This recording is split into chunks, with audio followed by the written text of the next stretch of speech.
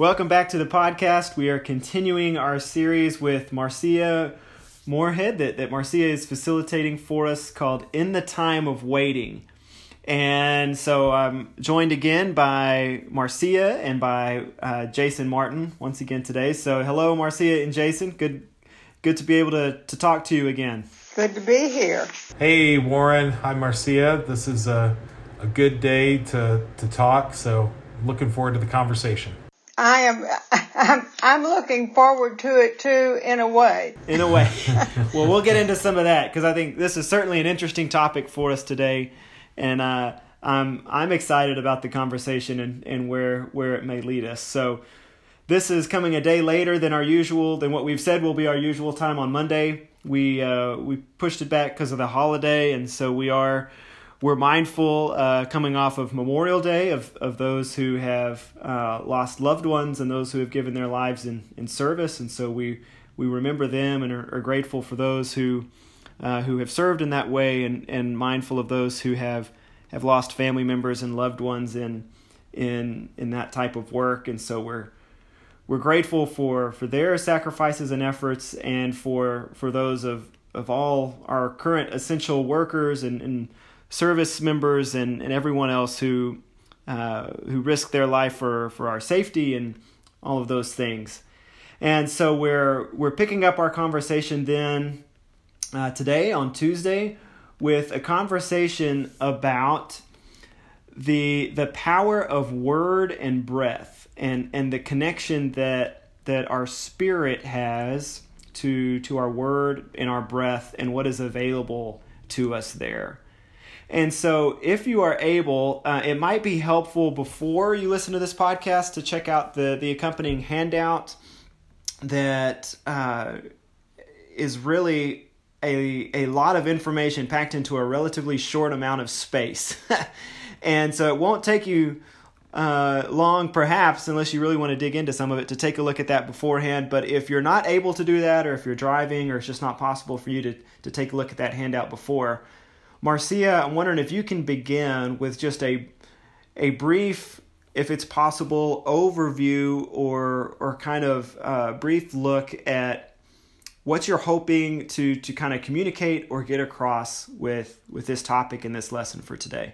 Well, that is a very good question because this has been a difficult lesson for me to grapple with because I want to connect the word and breath and spirit at a deeper level than just rule keeping.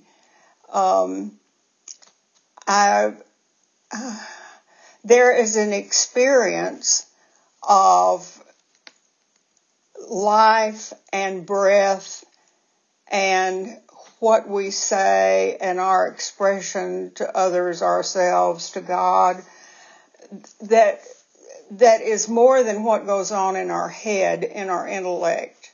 It also involves our heart. And I think that is very difficult for me to talk about in a way that makes a lot of sense. Because when I sat down to do this lesson, I thought, I may just have to give up on this and go to some other power. But this just is so basic for me that I felt like it was really important to address this.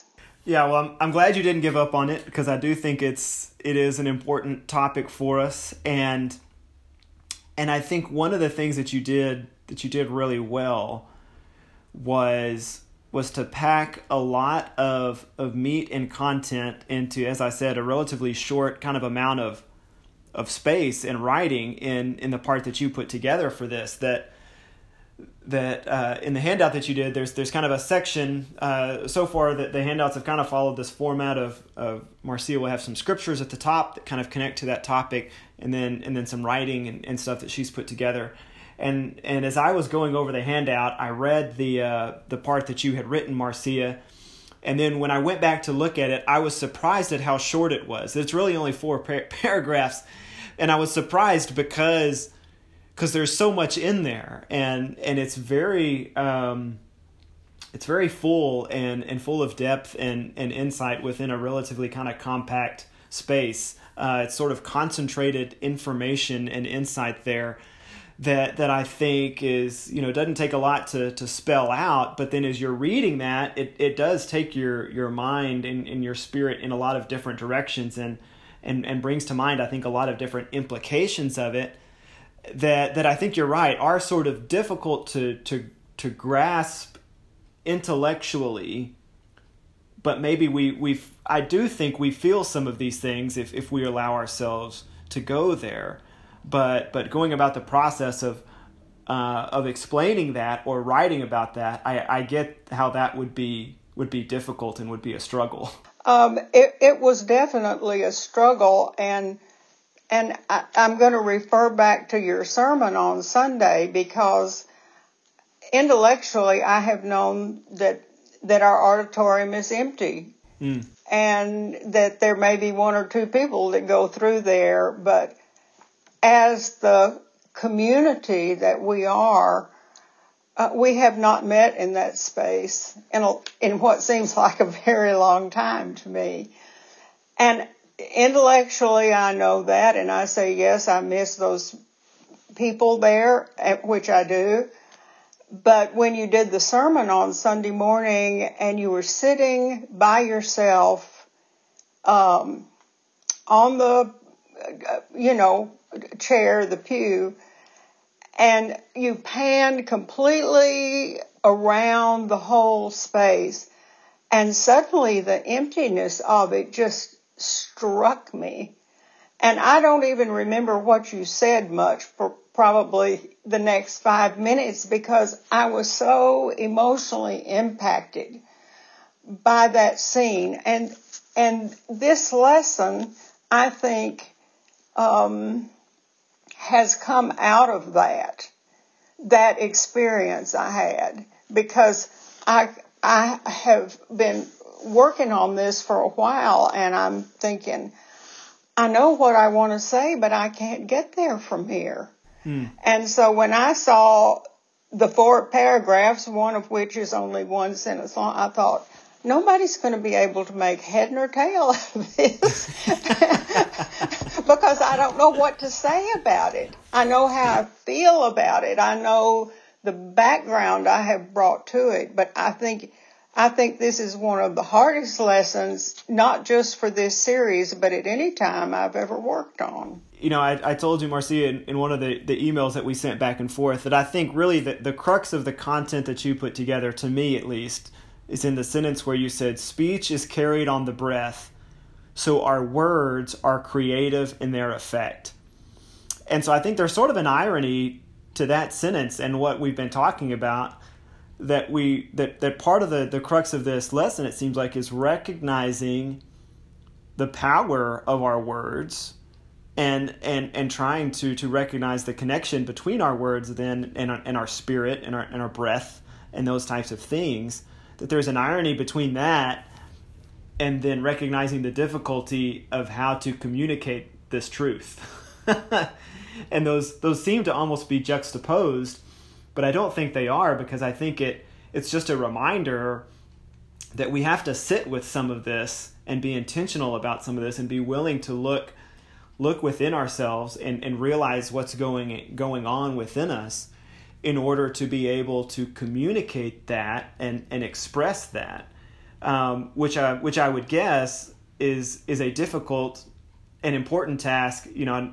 Jason and Marcia both have experience in counseling and working with people through therapy, and I would imagine that's one of the tasks of a counselor, a therapist, is to help someone express what they are feeling.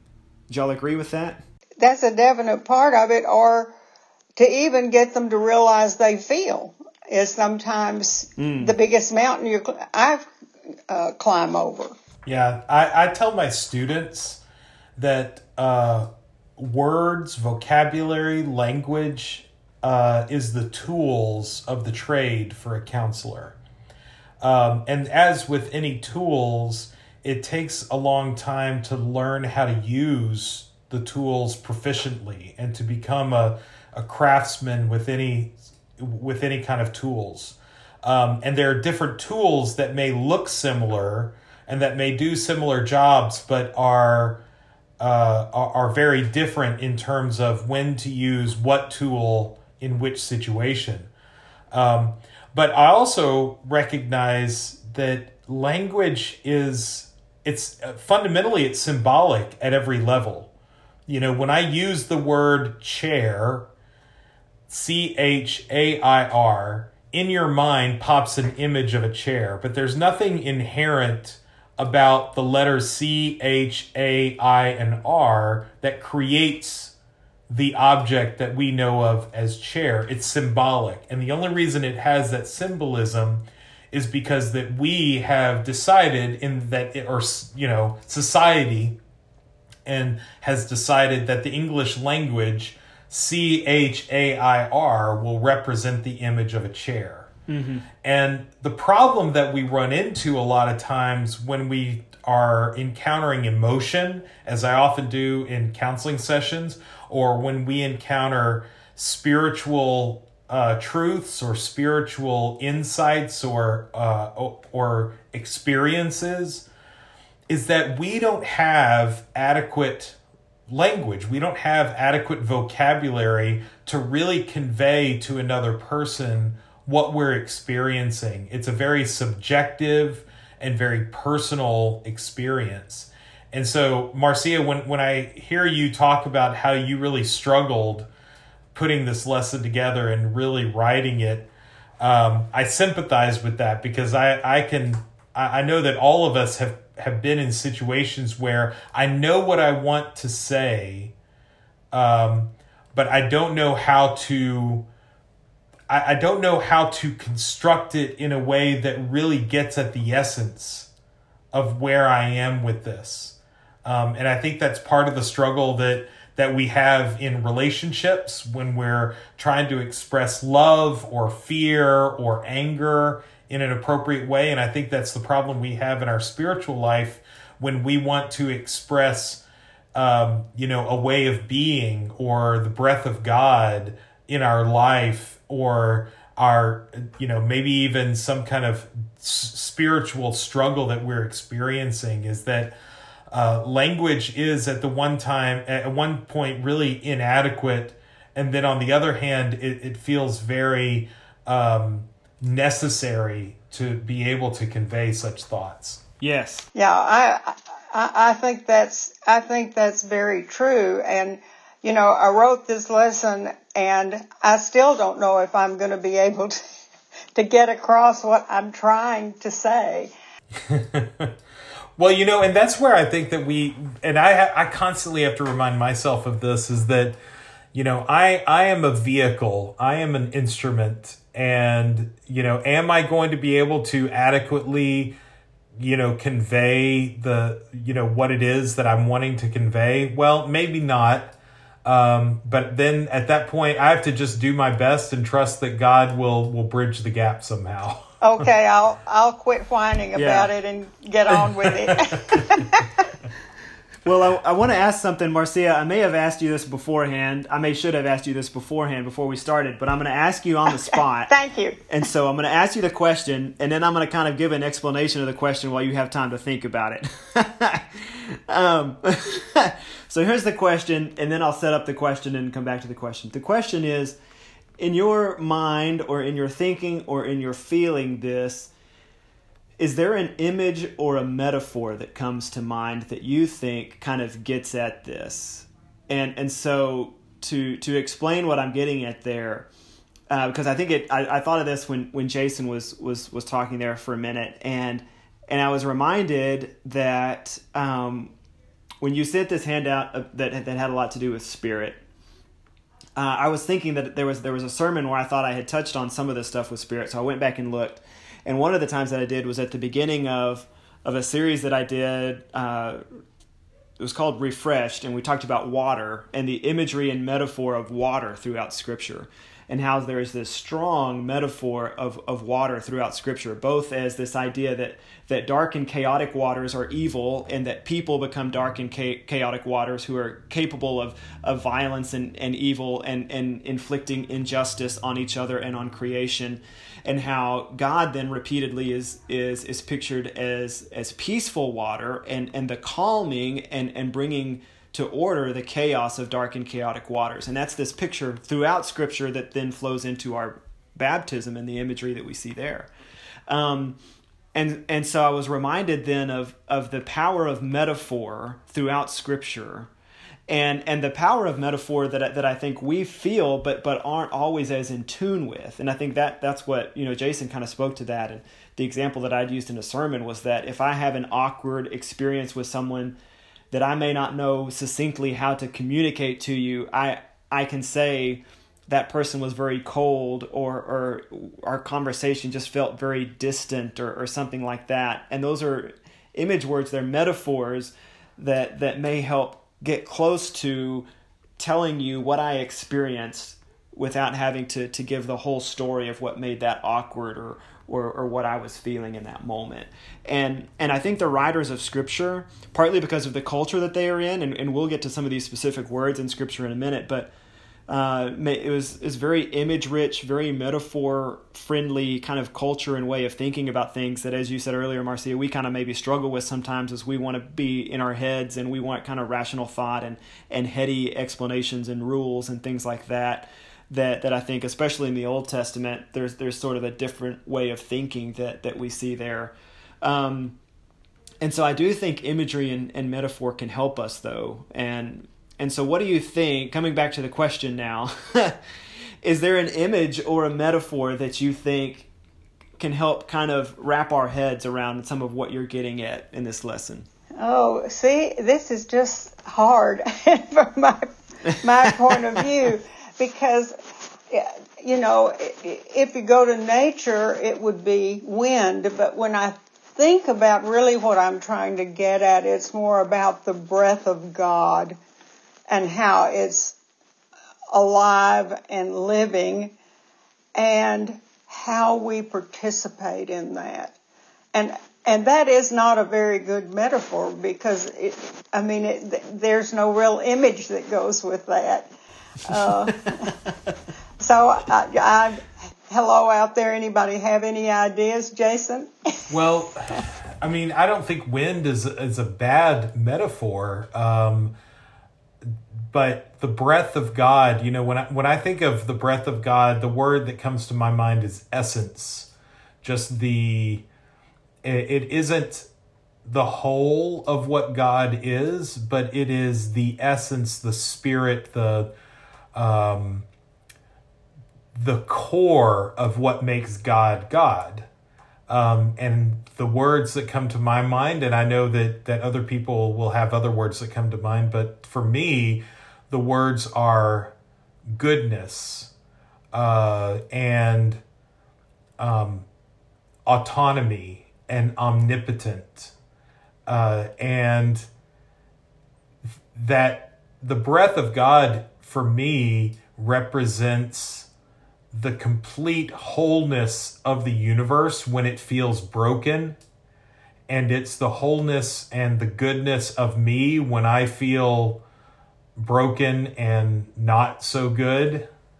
It's the bridge that connects who I believe myself to be with who God believes myself to be. And I think breath of God, wind as a metaphor, I think is good for that, because when I see the wind blow and if you've ever been like standing over a valley or somewhere where you can see a large, amount of land, and you see the wind, like a gust of wind, just blow through all of that, you see, all of a sudden the trees just in unison just start to sway together, and you're seeing that they're being unified by something, greater and grander than a single tree could possibly be, and it connects them all, and it swirls around and it never stops. I mean, there hasn't been, probably since the world was originally formed, there's been wind blowing constantly, throughout, all of the land and over all the sea. And so I don't know that I can come up with a better metaphor than that. I mean, that just kind of seems to resonate as well as I could think anything could. Good, because I have tried to find, I'm a believer in the pictures in our minds are what sticks with us more than the arrangement of the words that we hear. Yeah.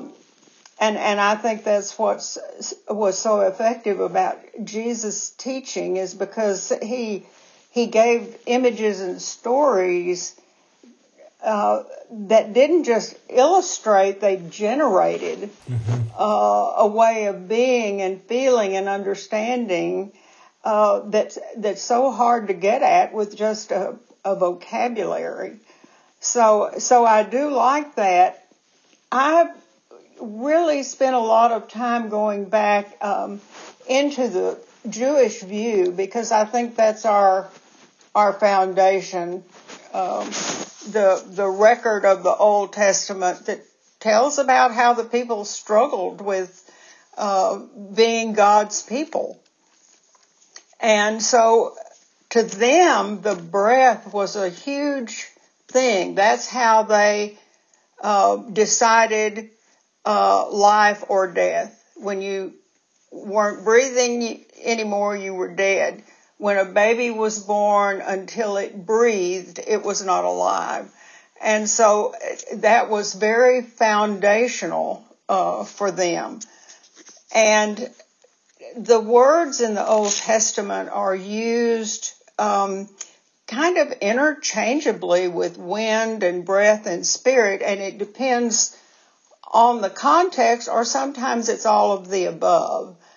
And one of the things that has so struck me was this idea, of the Jewish idea that God spoke the world into being. Let there be light. Let there be animals. That it was the words that brought God's words with his breath that brought it into being. And I had never really paralleled in my mind before the same thing when Pentecost comes and there's a mighty wind, the sound of the rushing wind. It's the coming of the Spirit. And even though I have known that intellectually, it did not connect in me and at the heart level until I really went through and read all I could find in the New Testament about the Pentecost. And in one place it says that Jesus blew his breath on them, and it changed them forever. And I thought, wow, how come I never noticed this before? I'm sure I have heard the words before. And so that's the part that I think is so important. It's not just the wind. It's not just the breath. All of those things together, which are all gifts from God and we get to participate a tiny bit in his power. All of that is just so basic to everything. And I was really trying to get at that connection between our breath, God's intention for us, his efforts to sustain us and empower us and fill us with faith. It all has to do with this breath. And then with this breath, we speak words which can be so powerful, sometimes in ways that are not especially good. But we do have the power to express ourselves, and they do have an effect. And when I was working on this lesson, I I got that in a completely new and deeper way than I ever have before. Because I know I've hurt people with my words. I also know I've encouraged people with my words. But I did not see it as a spiritual practice, a spiritual responsibility until just fairly recently. And I thought, wow, look at that. Look at that. That is amazing. Well, and you spoke to the creative power of words that from the beginning, even in creation, with let there be light. But we see the connection there also between spirit and word, that it's the spirit, the ruach, as you say yes. in the handout. Ruach is the Hebrew, the Old Testament word for spirit or for wind is ruach. And it's the ruach of God that is hovering there over the chaos before he speaks. So the breath, the wind of God comes out in word as he speaks it into creation. And so you have both of those in connection from the very beginning of the story. There's this connection between spirit and spoken word, between what it is within you coming out in word and having some type of effect on the surroundings. And so I really appreciated the way, as I said in that line that I quoted earlier, that you touch on the creative aspect of our speech. And you and I have talked about another series that we've done about how we have a lot of adults who don't consider themselves to be creative, and we see creativity as a sort of skill set assigned to certain fields or talents.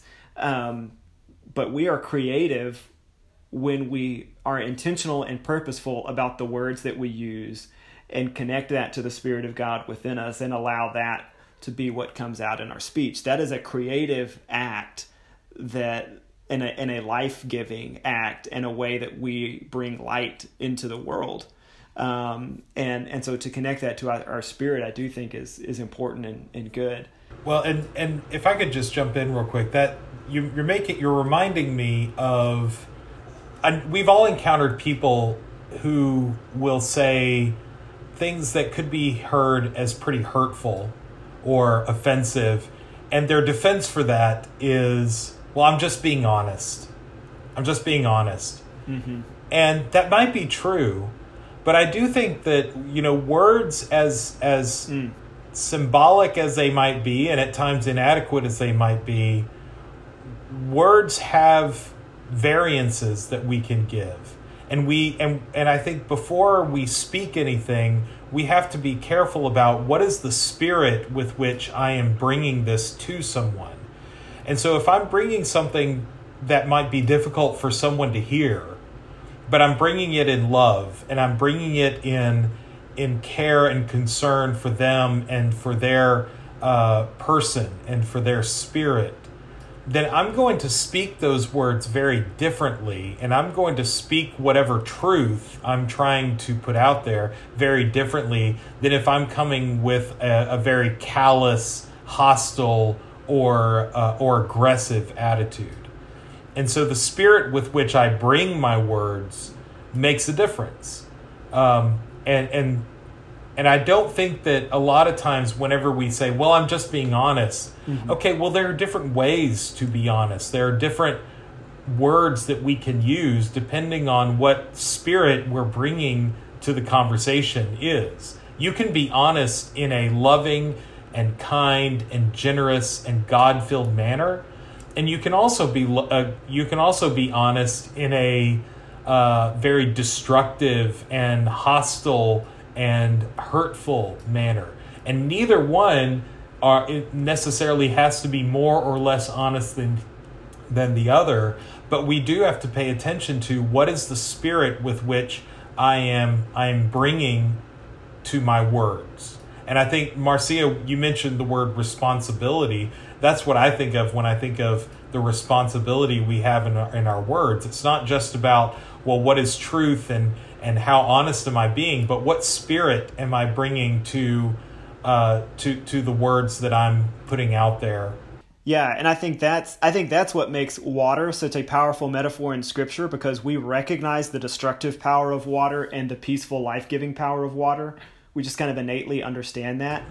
And I think it's what makes wind a great metaphor for what we're talking about here, because we can also recognize the destructive nature and power of wind, and that even as something I can't see, I can see that the negative effects of it. Anyone who has seen imagery of a hurricane or has kind of lived through that knows the power and the destructive capabilities of wind.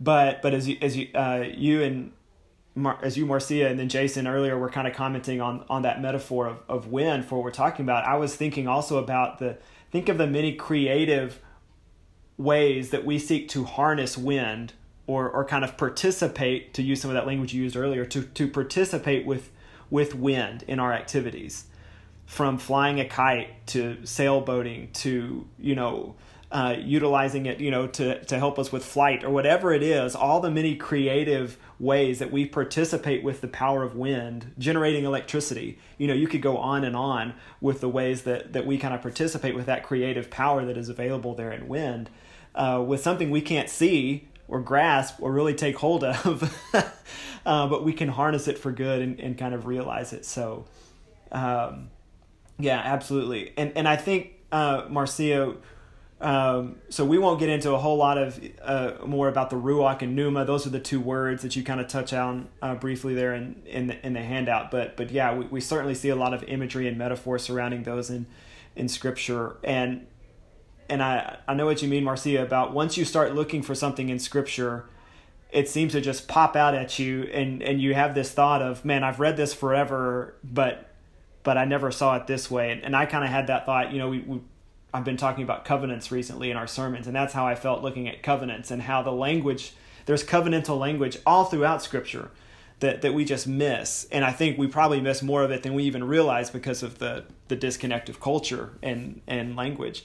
And so even as you were talking about something that my mind turned to, even in the Exodus story, when God speaks to Moses, but then it's the wind that drives the waters back. I think overnight, it says the wind is continuously blowing and driving the waters back. So again, you've got this imagery of God speaking to Moses and then working through this wind and spirit. And yeah, that's a repeated theme that we see there countless times throughout the rest of Scripture. And I also think you see in Scripture, and we'll kind of maybe begin to wrap up with this thought, because there's also a connection in Scripture, especially in the Old Testament, between our heart and our spirit. And you said something in the handout. You said, unless our hearts are connected to our words, we have a tendency to judge and shame, which speaks to a little bit of what Jason was talking about earlier. And there's the well-known psalm in Psalm 51 that says, "Create in me a clean heart, O God, and renew a right spirit within me." So there's this connection between my heart and my spirit. Ezekiel talks about it several times.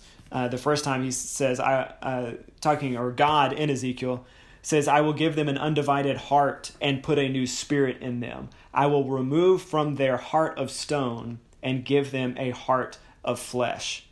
And so there's this idea repeatedly when God is talking about putting his spirit within us as people, that the idea there was that he would be giving us a new heart, and that our cold, calloused, prideful, sinful heart would be replaced or kind of taken over by this Spirit of God that would give us a heart of love and peace and compassion and all of those things that would then come out in what we say and what we do. And I think that gets at the very essence of what is promised to us in Christ, in this giving us a new spirit, giving us a new heart, out of which everything then flows out of. Yeah, I definitely agree. I think because of a lot of factors in our culture, we talk out of our heads instead of our hearts, and I think that has been difficult to me, because all of my life there has been so much emphasis on head knowledge. And that kind of fits with my personality structure. I tend to lean on that a good bit. But to be able to really connect with the idea of as a person thinks in their heart, so their life comes out of that. And I don't always consult my heart before I speak, which is, one of my paths for growth is to be more head and heart connected. Another scripture that really knocked my socks off was this one about, let your yes be yes and your no be no. And I had not thought about that in the context of spiritual truth. And a very practical example is, I think sometimes to get rid of the incessant demands of parenthood, we tell our children, well, maybe if this works out, if I get the lawn done, if I get the dinner cooked, if I can get to the grocery store. I mean, we have all these contingencies. Then maybe we could do that. And so the child... Yeah, use the yes very sparingly. Yeah, the child lives in anticipation that this is going to happen, and it doesn't. And I was thinking, no wonder they throw fits so much. Or, you need a committee at church, and 5 people volunteered to show up. I mean, this is just how it goes. So I think it would be better to say no, like what's the parable about the guy who tells his father, yes, I'll do it, and he doesn't, and the other one says no and then does it, and which one, is justified? Well, I think we need to be so careful, not because it's a rule and God's going to punish us, but because we punish the people around us and thereby punish ourselves because we are not clear on where we're headed. So that was just something I got out of that at a totally different level than I ever had before. I thought, this is about being kind and about doing what you say you're going to do. And that had not connected in my heart in the way that it did until I started working on this lesson. So I've gotten a lot out of it. I don't know if anybody else will or not. Well, I'm glad you mentioned that, because I was wondering, that does seem to be the scripture that's sort of out of place with the rest of them on the surface, that there's no direct mention of spirit or heart or anything like that. And I thought I kind of knew where you were going with it, but I appreciated that explanation. I think that makes sense. And the thing about a parent telling their kid maybe hits a little close to home, because that's a conversation that Isley and I have had, because she told me, she was like, I don't like it when you say maybe, because she said, I hear that as yes, but not now, basically, is what she was saying. And so, like you said, she's waiting in anticipation of that. And I realized I usually use it as, there's probably going to be no, but I'd rather put off that discussion and fight until later. So I'm going to say maybe for now. And how that leads us to we come at that future conversation then from very different places that, of course, is going to result in a combustible, argument and fit, because of the different places we're coming at it now because of the word maybe. So yeah, I can relate to that one very much. I can too. That's probably about enough for us today, as we just, again, if you covered a lot in 4 paragraphs in the handout, we covered much more in our conversation here. So I'll remind people that if you want to dig into some of this a little more, we hope that you'll join us in the Zoom conversation Wednesday night, tomorrow night, if you're listening to this on Tuesday.